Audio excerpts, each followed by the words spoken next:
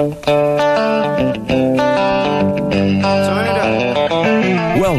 to I Communicate on Full Service Radio, 830 WCRN. To join the conversation, call 508-871-7000. Now, here's your host, Mark Altman. Okay, welcome to I Communicate, and as always, thrilled to be here with you for the show. And for those of you who are first-time listeners to I Communicate, this is a show about leadership challenges, parenting challenges, how to communicate more effectively with teams, with individuals, how to motivate and influence people. So the idea is to talk through different challenges on the show and have thought leaders and experts. And with that said, we happen to have a thought leader and expert on board today. Michael Ferguson is with us. Michael is the VP of Engineering for GID, which is a privately held, vertically integrated real estate company that operates a portfolio of multifamily and industrial assets across the United States. So with that said, that was a mouthful. But with that said, Michael, welcome to the show.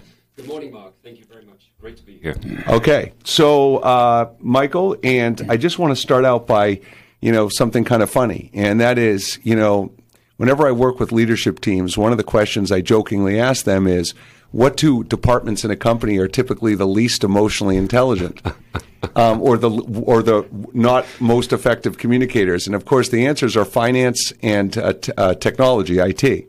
But with engineers, Michael, let's talk about the knock on engineers. Yes. I mean, the engineers don't exactly have a sterling reputation for being great communicators and leaders. So defend the position, Michael. That's true. Yeah, and it's nice, so nice to be wrapped in with accountants and other people. I think from the engineer side, like everyone's different. There's different ranges within the engineer, the typical kind of description and behavior of folks. Are you wired a certain way, and that's why you become an engineer or an accountant? I firmly believe that, but I'd like to think I'm on the softer side, the crossover from engineer to someone a bit more lively, I hope. Do you think I just lost any chance at getting any engineering clients? Yes, Do you think that just went out the door right there?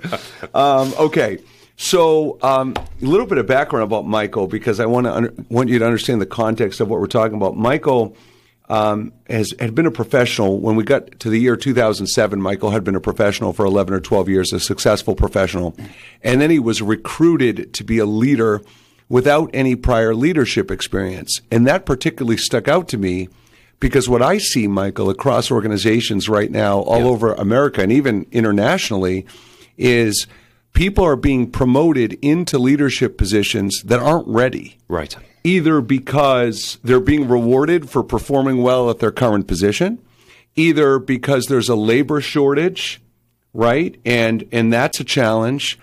And so I guess from your perspective, you were put in a position, you didn't have the experience, you were recruited. Why do you think you were recruited? What do you think that company saw in you that they could say, yeah, we'll throw this guy in a leadership position? Yeah, it was actually, so the recruitment came from a former colleague that I was working with. He moved to a new company. He'd been there for a while. The position opened up. And so I think it was when you really understand someone who's coming into the position versus recruiting blind was an advantage. The other part of it is, I think, if you think from where we were in 2007 to where we are today, leadership was really more about perhaps the hard skills, not the soft skills that we think of it today. And, how much time do you spend today leading versus functional or using your functional expertise? I think it's just really very different there, Mark. So I was probably hired more for those hard skills than the true leadership skills. Well, so before I even get into the hard skill piece, you said something that I've often thought about and I can relate to. And because you had a relationship with that person who had recruited you and they were familiar with your skills, yes, you had done some professional dating, right? That's what I call it, right? Professional dating. Yeah. And, as much as people may laugh when I say that, my recent hire of Director of Client Success and Operations, he and I had known each other. We had done professional dating. So before I made that hire, we knew each other very well. We knew we were aligned in our values and our processes and stuff. Yeah. So, it seems like a far-fetched concept, Michael, because it's not like you can hire someone and say, well, let's date for a couple months, and if it works out, we'll keep going. You can't really do that, but it does make a lot of sense. Yeah, it really does. Yeah, Right? I mean, you know the full depth of someone's capability, and maybe to speak to the leadership side of things. Maybe the recruiting person or party knows that you have those kind of ingredients and the flavors of leadership and skills that you've used will translate into leadership. So maybe not the direct, but the potential is there. Yeah, and so, you mentioned about hard skills, and that's what they saw in you. And, it's interesting because a lot of people use the term still soft skills to describe communication skills, which I totally resent. And I call it human skills because I hate soft skills. Like the word soft is just a negative implication typically. So my question for you is, you've had quite a journey. I mean, you've been in leadership for approximately 15 years. You've had the journey. What did you see in yourself early on? I know you coach soccer. I know you did some outside activities, engaging groups and pulling people together. What is it you saw in yourself from a human skill capacity that kind of told you early on, not only may you like this, but that you'd probably be good at it? Yeah, and I think it was through things like coaching soccer. If I can pull back on that engineering rope a little bit, Mark, is organization. It's quest to be sort of organized and some formality. I think there's elements of that in leadership where you bring structure and organization. But then also, I think the biggest part is engagement. And so you're engaging with the person right down to the core of the person. So it's the kid running around on the soccer field who's 8 years old. If it's their parent, the range of skill sets that teams have, and every member is different. Really engage with the Johnny, who's the great soccer player, but also someone who's not so strong. Engage with them, encourage, understand, see what motivates them to behave differently, act differently, play harder, give them some vision to do so. Yeah, Michael, for me, the three roles I've played in my life that I see so much crossover is coaching sports, being a parent, and being a leader. There's so much crossover, and that's why a lot of times we talk about parenting things on this show. And to your point, if you listen to what Michael just said, he's talking about recognizing people for their differences, meeting them where they're at. He's talking about capturing people's attention and keeping their attention, engaging people, right? And he's talking about motivating and influencing people differently because everybody is different. And when you think about describing an 8 or 9, 10-year-old soccer player, if you're thinking about listening to that, you're going, wait a minute, that applies to adults. Yeah. So, that is a direct parallel, Michael, right? Yeah, it really is. Yeah. Getting engagement is right to the heart and the core of that person. And I've described it before as having, before going into a meeting or a conversation, I've got the 16-gear gearbox. And before you go into that conversation, and it can be split second, it may take a little bit longer, you put in the clutch and you think for a second and you go for the gear that's going to work for that person in that scenario, for the way in that engagement will work, that gear will get to mutual objective and be successful. It's not the same gear all the time, to your point, for every single person. Michael, when you look at your journey as a leader over the last 15 years, from a self-awareness point of view, what did you realize that, hey, these are skills that either these are skills that I don't have yet, I need to work on, what are some areas of leadership maybe that you weren't originally passionate about, but now you look at where you are today and go, yeah, I used to feel like those things were a burden and I didn't really enjoy that, but now? So let's talk about first self-awareness of skill growth, and then we could talk about some mindset transitions you've made. Yeah. So GID and our managing arm on the property side, Windsor, going through a terrific growth and seeing the growth of the company laid out by our senior leadership team and recognizing that I have to be different. If I'm to meet the growth of the company, I have to be different. I have to act, behave, think, do all those things differently. And so that was, the first realization that something which was formal, someone who was a professional in engaging in leadership, coaching leadership, was something that would be a necessary step for me to be successful in the way that I wanted to be successful. So what struck me listening to your answer is you said, I have to be different, but you didn't, right? Because how many people aren't willing to evolve and adapt and change? You could have just said, rested on your laurels. You could have been complacent. You could have said, hey, I know a lot about the commercial industry, real estate industry. I know a lot about being an engineer. You could have just said, I have enough information. So the mindset, to me, you know I'm all about mindset, Michael. The mindset of I have to be different. It was that simple. You just said, woke up and said, no, that's okay. I don't mind changing. I have to be different. Yeah, and maybe not instantaneous, but hearing more of the growth and how it was coming from concept to reality and structure was changing was, like a very defined moment of, if I'm going on that journey, I have to recognize that I need to change, and change means tangible, practical. I'm an engineer after all, something where you can really take steps to change, and change means improve. Yeah, and so I think, and I don't know, Michael, have you ever heard of the former, the quarterback prior to Tom Brady for the Patriots, Drew Bledsoe? Do you know that? Yes, okay. Yes. So when Drew Bledsoe was replaced originally by Tom Brady, there was a sports radio host around in Massachusetts named Eddie Edelman. And one of the comments he made about Tom Brady is he said, Tom Brady may not have the same arm Drew Bledsoe has, but he has this it quality to lead, to win, to be successful.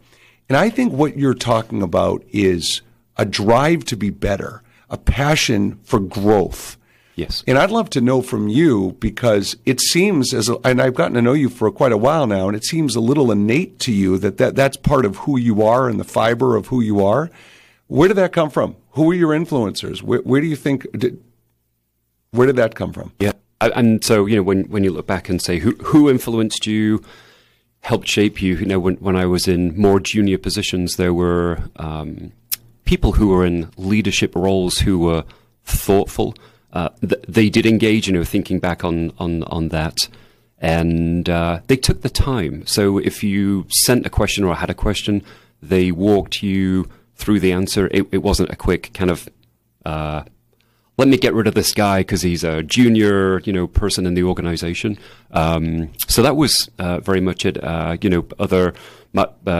The leader I had, Patrick Appleby, who was over at Wynn Residential, he was a terrific influence on that. He was a terrific leader. And it was through listening, engagement, being clear and fair. And my current boss, Tom Sloan, I have to give props to Tom for the elements that he's brought of that style of leadership, where it's the modern leadership, being more in touch with your teams and using again what I think are modern leadership skills. So, okay, we're going to continue that when we come back from our first break. For Michael Ferguson, I am Mark Altman. We'll be back after the break. Welcome to iCommunicate on Full Service Radio, 830 WCRN. To join the conversation, call 508-871-7000. Now, here's your host, Mark Altman. Okay, welcome back to iCommunicate. If you'd like to call the show, it's 508-871-7000. Here with Michael Ferguson, the VP of Engineering for GID. Michael, I want to kind of continue with what we were talking about right in the break. You were talking about influencers and mentors you've had, and you mentioned Tom Sloan. And so what is it, you talked about modern leadership. So what is it specifically, do you feel like you've learned from him? So one of the things you've learned from him. Yeah, absolutely. Yeah, so very much the style of creating the team. And the team may already exist, but does it exist in a identified group? I think naturally we want to be part of teams. We support teams. We want to be included in things. So one thing Tom did was to create groups and define those groups. And it wasn't a group where you sat latently. There was an expectation of active participation in those groups. No wallflowers, but not everyone's talking at once.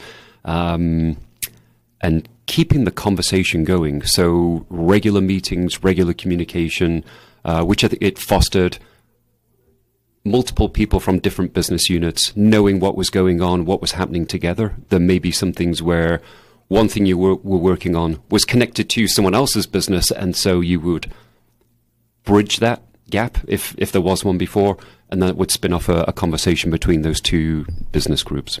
Well, one of the things, I mean, there's a few things you said there, but the thing that really resonated and stuck out to me is it sounds like Tom's really focused on the culture of the groups. Yes. And that's what it's all about, right? Because the culture defines everything in an organization and within a team, right? Yes. So, and not only do you define the culture, by setting expectations and by being visible and available for those teams, that sends a message that hopefully cascades all the way through the organization. I think it does. Yeah, that availability, the transparency of what's going on. If there's, there are issues in every business, but let's frame out the issue clearly. Let's talk about it. Let's not hide. Let's not, push it to one side. Let's talk about it openly. Let's get input. Let's talk about it together. Solicit all those ideas and input that might help solve that problem. Yeah, and I know you've also, I want to talk about the concept of shifting mindsets. And when we talk about shifting mindsets, certainly there's two pieces there, right? Shifting your own mindset, and then there's shifting other people's mindset. And such a big part of at Mindset Go, when we train and coach people, is you're going to more effectively manage other people when you learn to manage yourself. Yes. Right? And where I want to go with this is time, being busy. And you and I had a conversation earlier this morning offline, and I thought some of the points you made were just phenomenal about being busy and the mindset around being busy. So I think for so many leaders, find me a leader today, Michael, who says, I'm not busy at all. Like, that doesn't exist. No. Everybody's busy, yes. Right? But I'd like for you to share with our audience, I thought it was pretty profound, just your mindset and thoughts around that phrase, I'm busy. Yeah.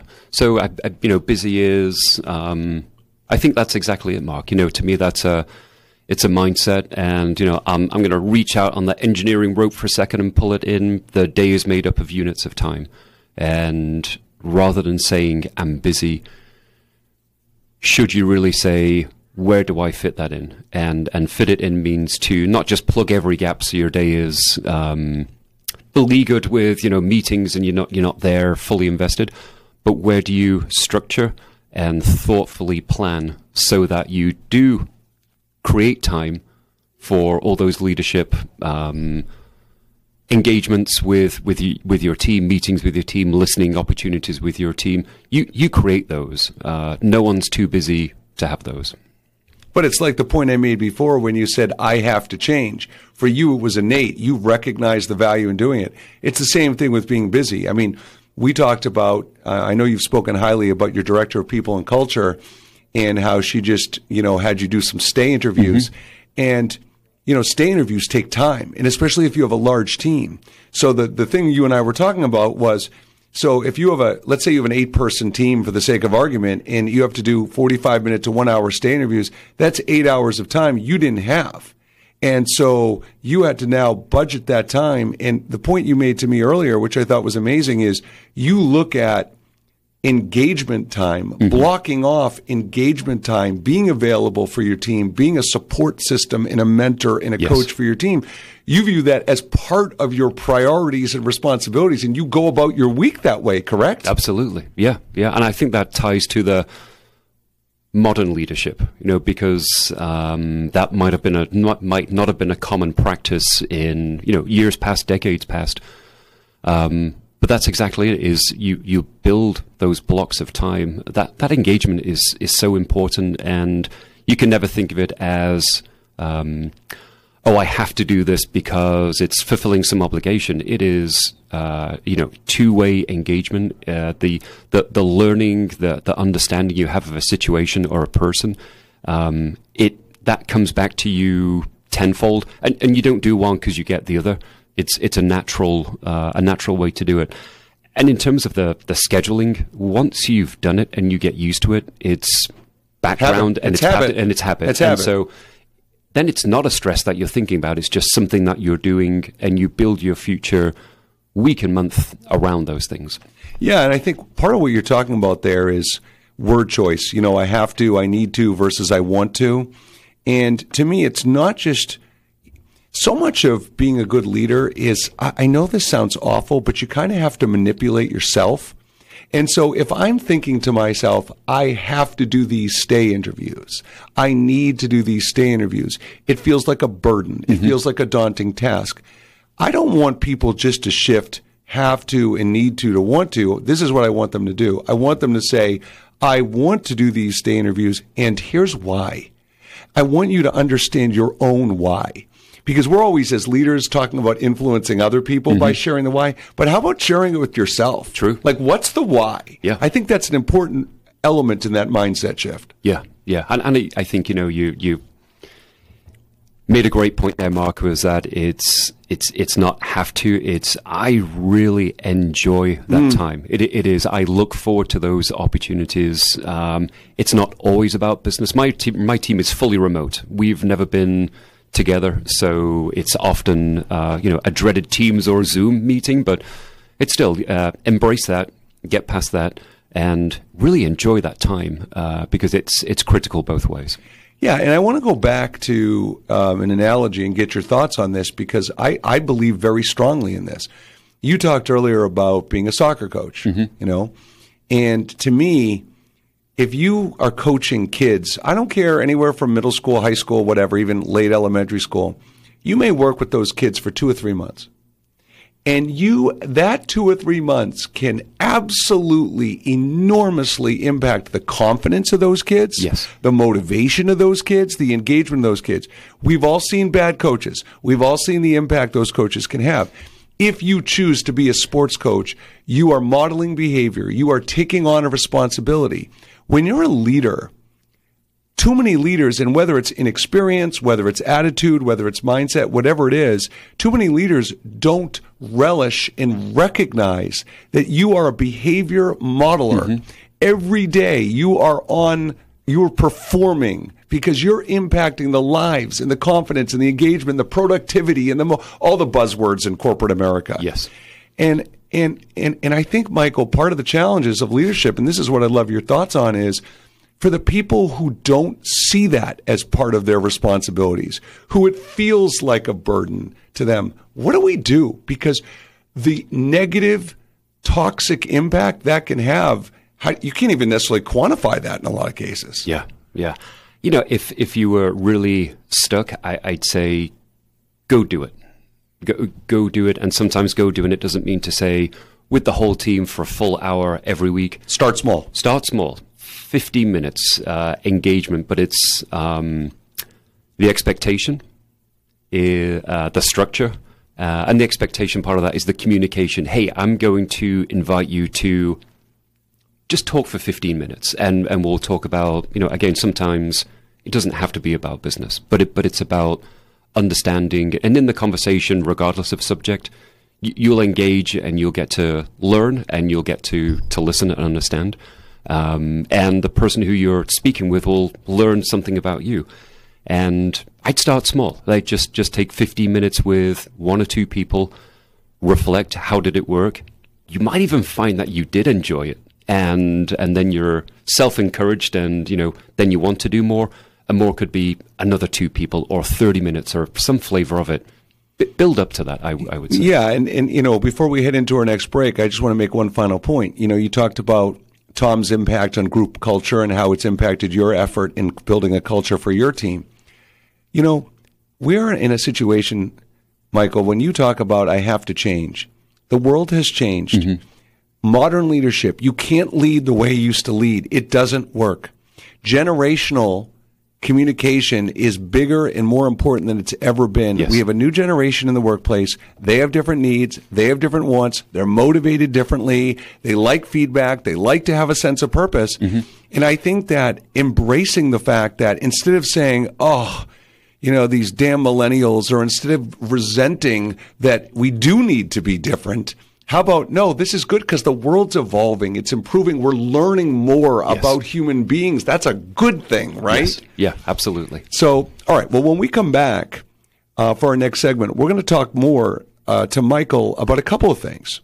First of all, I'd love to know with Michael the mindset piece like we talked about. Because, Michael, I've known you for a few years, and you can push back when we come back if you disagree, but 3 or 4 years ago, when we talked about some of these concepts around prioritizing engagement in people, I'm not so sure you would have agreed 3 or 4 years ago.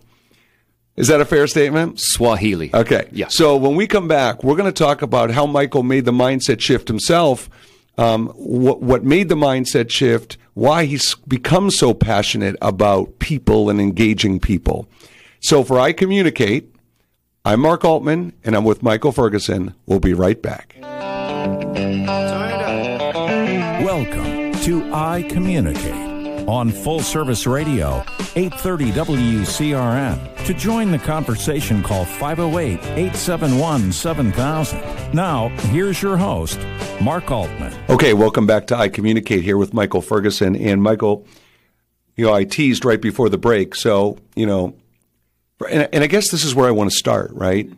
So whenever an executive, to me, decides to invest their time to grow personally and professionally and get coaching, right out of the gate, I have an immense amount of respect because I see so many executives that struggle to be vulnerable, struggle to recognize their blind spots and act on their blind spots. So I have an immense amount of respect. So I guess my first question for you, before we talk about the shift, is, what gave you the courage and confidence to do it? Talk about a little bit of that backstory where all of a sudden you said, you know what? I'm going to call Mark and do coaching. Yeah.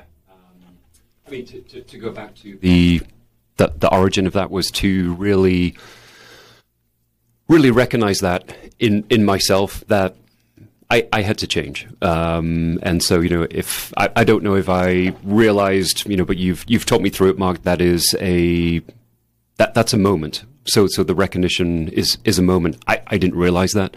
I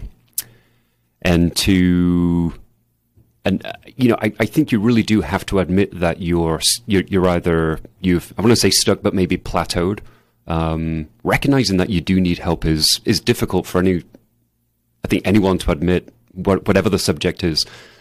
So I think there's that real sense of I would say, like, don't be afraid to recognize that in yourself and embrace that and embrace that sense of change and recognition in yourself that you have to change. And it's there's not a stigma with it. It's not a bad thing. It's you need help because you can't do it. It's I am choosing to go get help so I can be successful, so my company can be successful, and even like the parenting that you brought up, Mark. Yeah, so I can be a better dad to my boys because I'm learning these different ways of communicating. Yeah, and let's face it, there is a stigma with it in many cases for people that are hard for executives to overcome. And I think one of the things I've seen in you, I said, so I started working with Michael, 3 or 4 years ago, and then there was a few years break, and then we started back up. But the first time around when I worked with you, one of the things I would say, and I've never told you this before, is there was no question about your commitment and engagement level in coaching. That's been there from day one. Where I think I've seen a shift is I think there were some aspects of coaching that were procedural for you. I think that you looked as coaching as like an engineer. Mm-hmm. I need to get better, so I'm going to do coaching, and I'm going to follow these steps, and I'm going to do that. And this time around, I don't see that at all. I see someone who really is processing intellectually and through your heart, like you're really processing it in a different way. So does that surprise you to hear me say that? Because I see that shift. I mean, it doesn't surprise me what the start point was. I'll go back to, I grew up in England, and English people are not touchy-feely, talk about your emotions. It is kind of get on with it, so there is very much, if you came into a situation you weren't comfortable with, you would power through it, right? You wouldn't necessarily talk to somebody, you wouldn't seek out help, you would just say, got to get through this. And so, and I think that's that's decades old mentality. I'm sure it's different today, but that's kind of where I came from. So it doesn't surprise me that I was rote process going through the motions. I'm happy to hear that you see I do. It's differently today, and I think part of the the environmental change and people who influence you, like that all becomes a fabric of your own personal change. So let me just get this straight. You conquered the stigma and stereotype of being an engineer. Yeah. You conquered the stigma and stereotype of being British. You got coaching. You didn't worry about that stereotype and stuff. Oh, you're doing great. You got the hat trick going there. That's pretty good. So one just side question I have before we go to that mindset shift piece is, it's a two-part question. Have you told your kids you're getting coaching? And how do you share the lessons and apply it to being a better parent and dad? So yes, I didn't for a long time. But recently I did, and I wanted them to understand, and this is part of your coaching for me, was to, maybe part of that stigmatism. Like be vulnerable. It's okay, Dad's right. not, bulletproof, and I need help, and maybe it's with that recognition, right? So me, I'm Dad, and whatever you think I do for work, because your kids rarely know what you do for work. That you do need help, and you do need to be better, and you do need to change, and there's a vehicle and a program to do that. And I think it's relatable to them as they go through. My sons are 17 and 12, and so that they're going through various stages of schooling where they have to change. They have to think and behave differently, and be more connected to homework and listening, and sort of taking information and translating that into sort of, core learning, not just kind of listening and writing. It's that transformation into the absorption of learning. So I think it's a good influence, like to tell your kids, I needed help. I recognized it. I sorted out. I tried it. It was successful, and I feel the success. Yeah, and I think what we're talking about, in one of the best qualities you can teach a child, in my opinion, is their ability to advocate for themselves, right? And so for you to recognize, hey, I wanted help, you're doing fine. Like, there was nothing broken, right? You wanted help just because of your drive for growth and improvement. You wanted help. And so now if I'm a child, if I'm your son, I'm hitting and going, wait a minute. So if I'm not great at everything, if I need help, if I recognize I have some deficiencies in certain areas, wait, maybe I'll ask for help. Mm-hmm. Yes. That is one of the most valuable lessons you can teach your kids. Yeah. And it could be time after school with a teacher. That's it could right. be out of school tutor. That's okay. Like, it's better than okay, right? It's optimum. It's the best path. And here we are again, Michael. We see the cycle continue to repeat. Leaders, do as I say or do as I do. Mm-hmm. How many parents and executives are listening to this show and going, yeah, that's a good idea that Michael did that. Well, let's think about, are you the kind of parent who is saying to your children, you really should ask for help if you need it. It's really a good idea. Well, why don't you look in the mirror?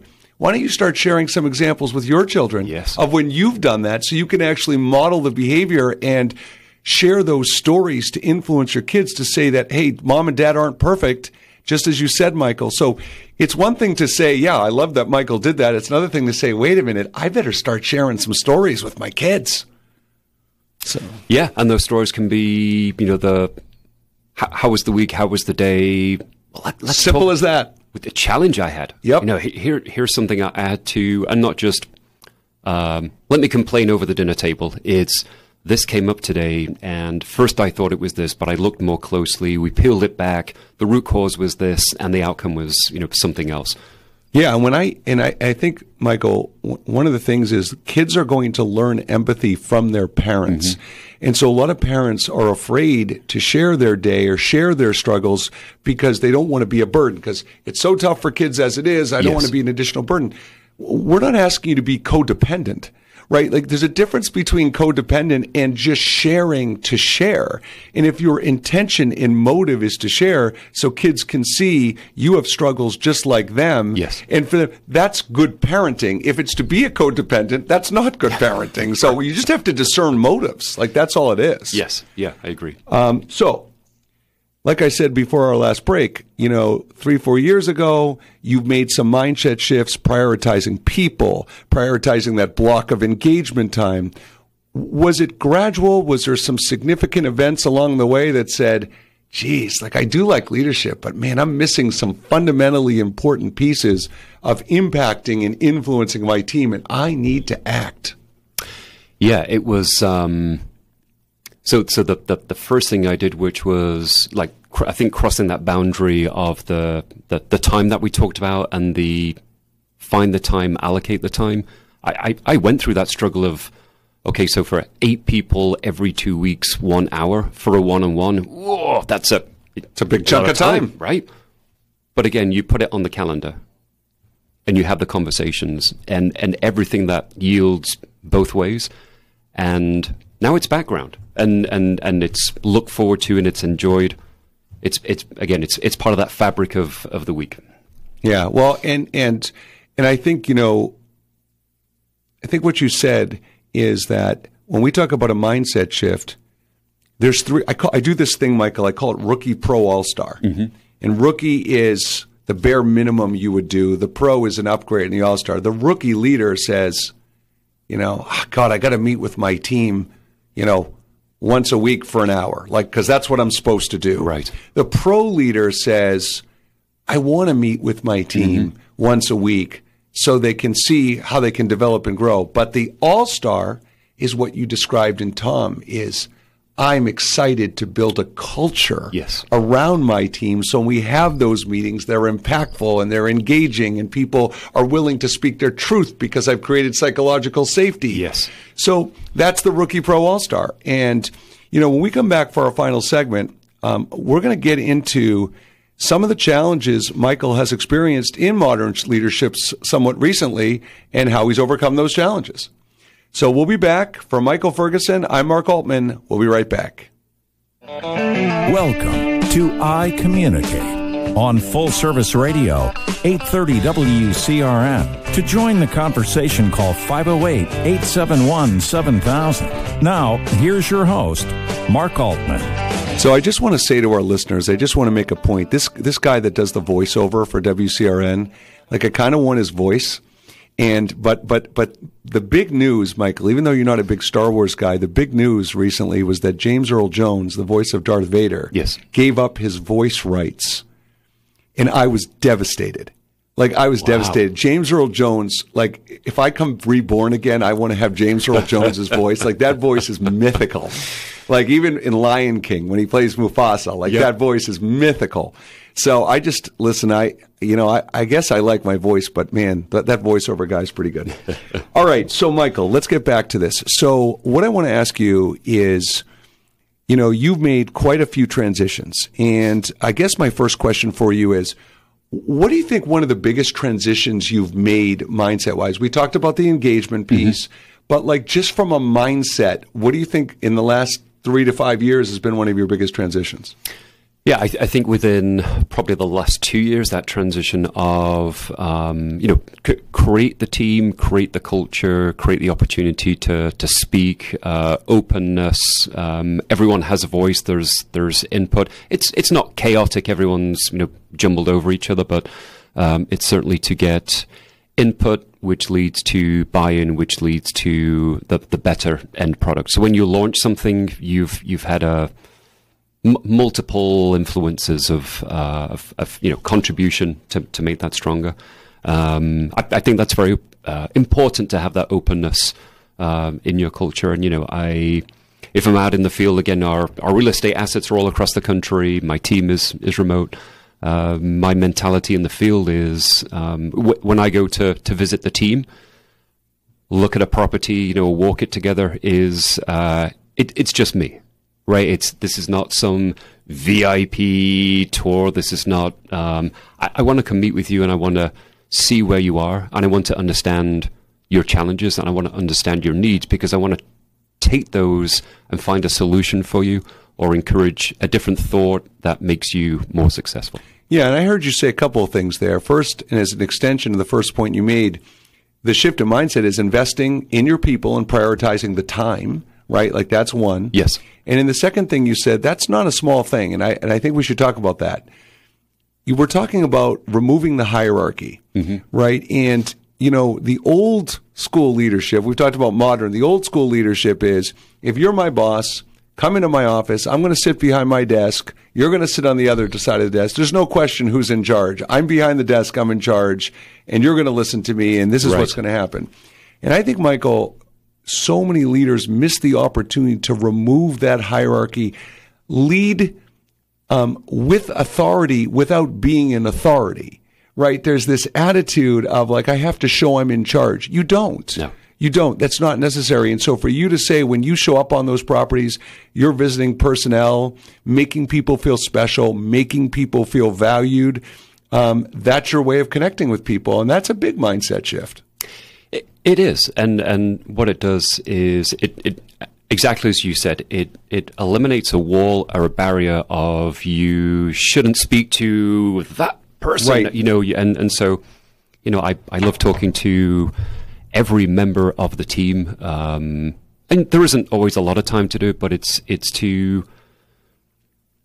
you do it every time, and if you wanted to do it on an increasing fashion, what happens is the team that you visit, and this is like once or twice a year, is you do build that culture. It might take you a few years of it's okay, right? It's disarming. It's not something to worry about. There is an openness, and with openness becomes comfort, and with comfort comes better communication, more open communication. And to pick up on a few themes we've talked about this morning is if you're not getting that honest, direct feedback in communication, you can't be successful with your team, and probably the company itself can't be successful, because if everyone's afraid to speak in these silos of operation, that's not good business. Well, and that, frankly, Michael, the silo component that you mentioned, with so many remote arrangements and hybrid arrangements now, that's become crisis level for so many companies. Is how do we keep people collaborating, yes, communicating out of silos? What are a step or two you've taken to address that? Do you have some remote people that you manage? Well, you must. You have different sites and things. Of course you do. Yeah. So, the property teams, everyone's remote. Everyone's working in a geographic location across the US.